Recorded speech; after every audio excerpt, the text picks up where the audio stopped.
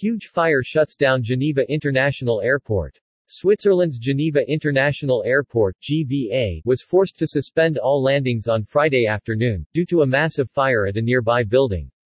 The fire broke out at a reception facility for asylum seekers that was under construction, and a thick black smoke spread over the Switzerland's second busiest airport. While all the landings have been suspended, the departures from Geneva Airport were left to the pilot's discretion. Due to a fire at the edge of the runway, landings and take-offs have been suspended since 5:35 p.m., tweeted the airport's official account. A reopening of the runway, for takeoffs initially, is envisaged around 7 p.m. local time. According to airport spokesman statement, the new reception center for asylum seekers, which was under construction, it is on fire. It is outside the airport perimeter but is creating a lot of smoke.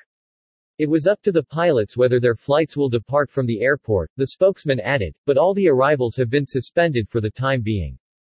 The airport, located next to the Swiss border with France, has a single concrete runway almost 4 kilometers long.